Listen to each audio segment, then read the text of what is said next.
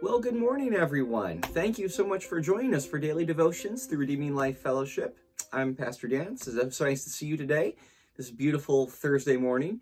And if you've been following along with our reading plan, you'll know that last Tuesday, we finished up the Gospel of Luke, and that yesterday, Wednesday, we offered a live introduction to the Gospel of John. And that means today, for our first devotion, we are going to be in about halfway through the first chapter of the Gospel of John. We're going to be in John chapter 1, verses 35 through 51, which consists of Jesus and the first steps, the first action towards gathering his group of disciples.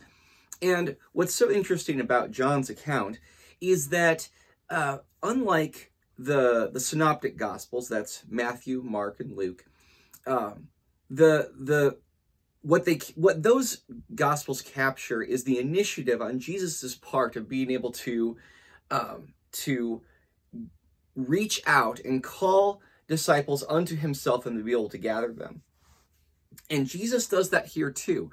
But what John illuminates is how it is that that even within this group of disciples where Jesus is gathering a strategic number of disciples, this group of disciples that's going to swell into a gathering of 12, and as we know, also swell into a much larger gathering, and then also shrink later on in chapter 6, but that's another matter. But what you see happening here is that this group of disciples, of Jesus' followers, it's growing, not just because Jesus is calling them, but that those whom Jesus is calling, they're bringing somebody with them. And this is really important, particularly because, let's just be simple about it. I think sometimes, especially in my own experience, when I think about whether or not I am being a very good evangelist. I know if any of you have met or known and talked to Pastor Jesse, he's a great evangelist.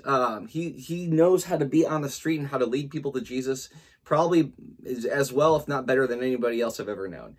But a lot of us, we think about evangelism as being something that is either scary or just very, very, very complicated and a really daunting task.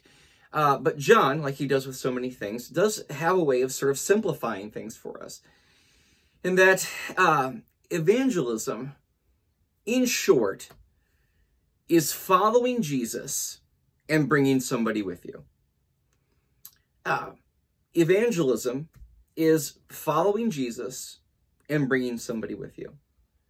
And so it stands to wonder, or it should give us pause to think, yes, today, am I following Jesus? Have I heeded, as we'll read in John chapter 1, John the Baptist's call and identification? Here's the Lamb of God who takes away the sin of the world. And then two of them split off and start following Jesus. And then as they continue to follow Jesus, they start bringing other people with them. That we want to try and put ourselves in the sandals of these two disciples, is to ask, not only, am I following Jesus, but also, who am I bringing with me? If Jesus is really who he said he was, and if I believe that he is who he said he is, it's not simply a matter of whether or not I'm following him. That's of critical importance. But it doesn't stop there. I need to ask, in the same way that these disciples might have asked themselves, am I following Jesus, and who am I bringing with me?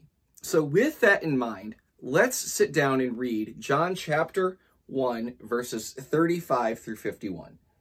The next day, John, that's John the Baptist, was there again with two of his disciples. When he saw Jesus passing by, he said, "Look, the Lamb of God." When the two disciples heard him say this, they followed Jesus. Turning around, Jesus saw them following and asked, "What do you want?" They said, "Rabbi," which means teacher, "where are you staying?" "Come," he replied, "and you will see." So they went and saw where he was staying, and spent that day with him. It was about the 10th hour. Andrew, Simon Peter's brother, was one of the two who heard what John had said and who had followed Jesus. The first thing Andrew did was to find his brother Simon and tell him, "We have found the Messiah," that is, the Christ. And he brought him to Jesus. Jesus looked at him and said, "You are Simon, son of John. You will be called Cephas," which, when translated, is Peter. Cephas is the Aramaic version of what would translate in Greek Petros or Peter, but I digress. Verse 43, the next day Jesus decided to leave for Galilee. Finding Philip, he said to him, "Follow me." Philip, like Andrew and Peter, was from the town of Bethsaida. Philip found Nathanael and told him, "We have found the one Moses wrote about in the law, and about whom the prophets also wrote, Jesus of Nazareth, the son of Joseph." "Nazareth? Can anything good come from there?" Nathanael asked. "Come and see," said Philip. When Jesus saw Nathanael approaching, he said of him, "Here is a true Israelite in whom there is nothing false." "How do you know me?" Nathanael asked. Jesus answered, "I saw you while you were still under the fig tree before Philip called you." Then Nathanael declared, "Rabbi, you are the Son of God. You are the King of Israel." Jesus said, "You believe because I told you I saw you under the fig tree. You shall see greater things than that." He then added, "I tell you the truth, you shall see heaven open and the angels of God ascending and descending on the Son of Man." One more point from verse 50, where Jesus says that you believe. It's important to recognize that the verb believe is something that's really important for John, that he wants us, as he would say in the conclusion of his gospel, that he's written these things so that we might believe, and that by believing we might have life in his name. So that when it comes down to, are we following Jesus and who is it that we're bringing with us, it is absolutely essential that truly following Jesus and truly bringing people along with us is essentially tied to real faith and belief that Jesus was who he said he was, and that he is who he is revealed to be in Scripture. And so this is all about what we're going to discover throughout the Gospel of John, is about what it means to have a living faith, truly believing in Jesus, so that our discipleship is nurtured and growing, and that it lives through active faith, because we've responded in the same way that John hopes that we're going to respond, that we're going to actually believe, and that by believing we'll have life in his name.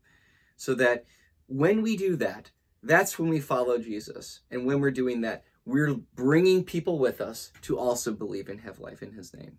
So thank you so much for joining us. It's been a pleasure. If you haven't subscribed to the YouTube channel, you can check out our podcast. You can find opportunities for being able to support us for this church plant here in Whitley County.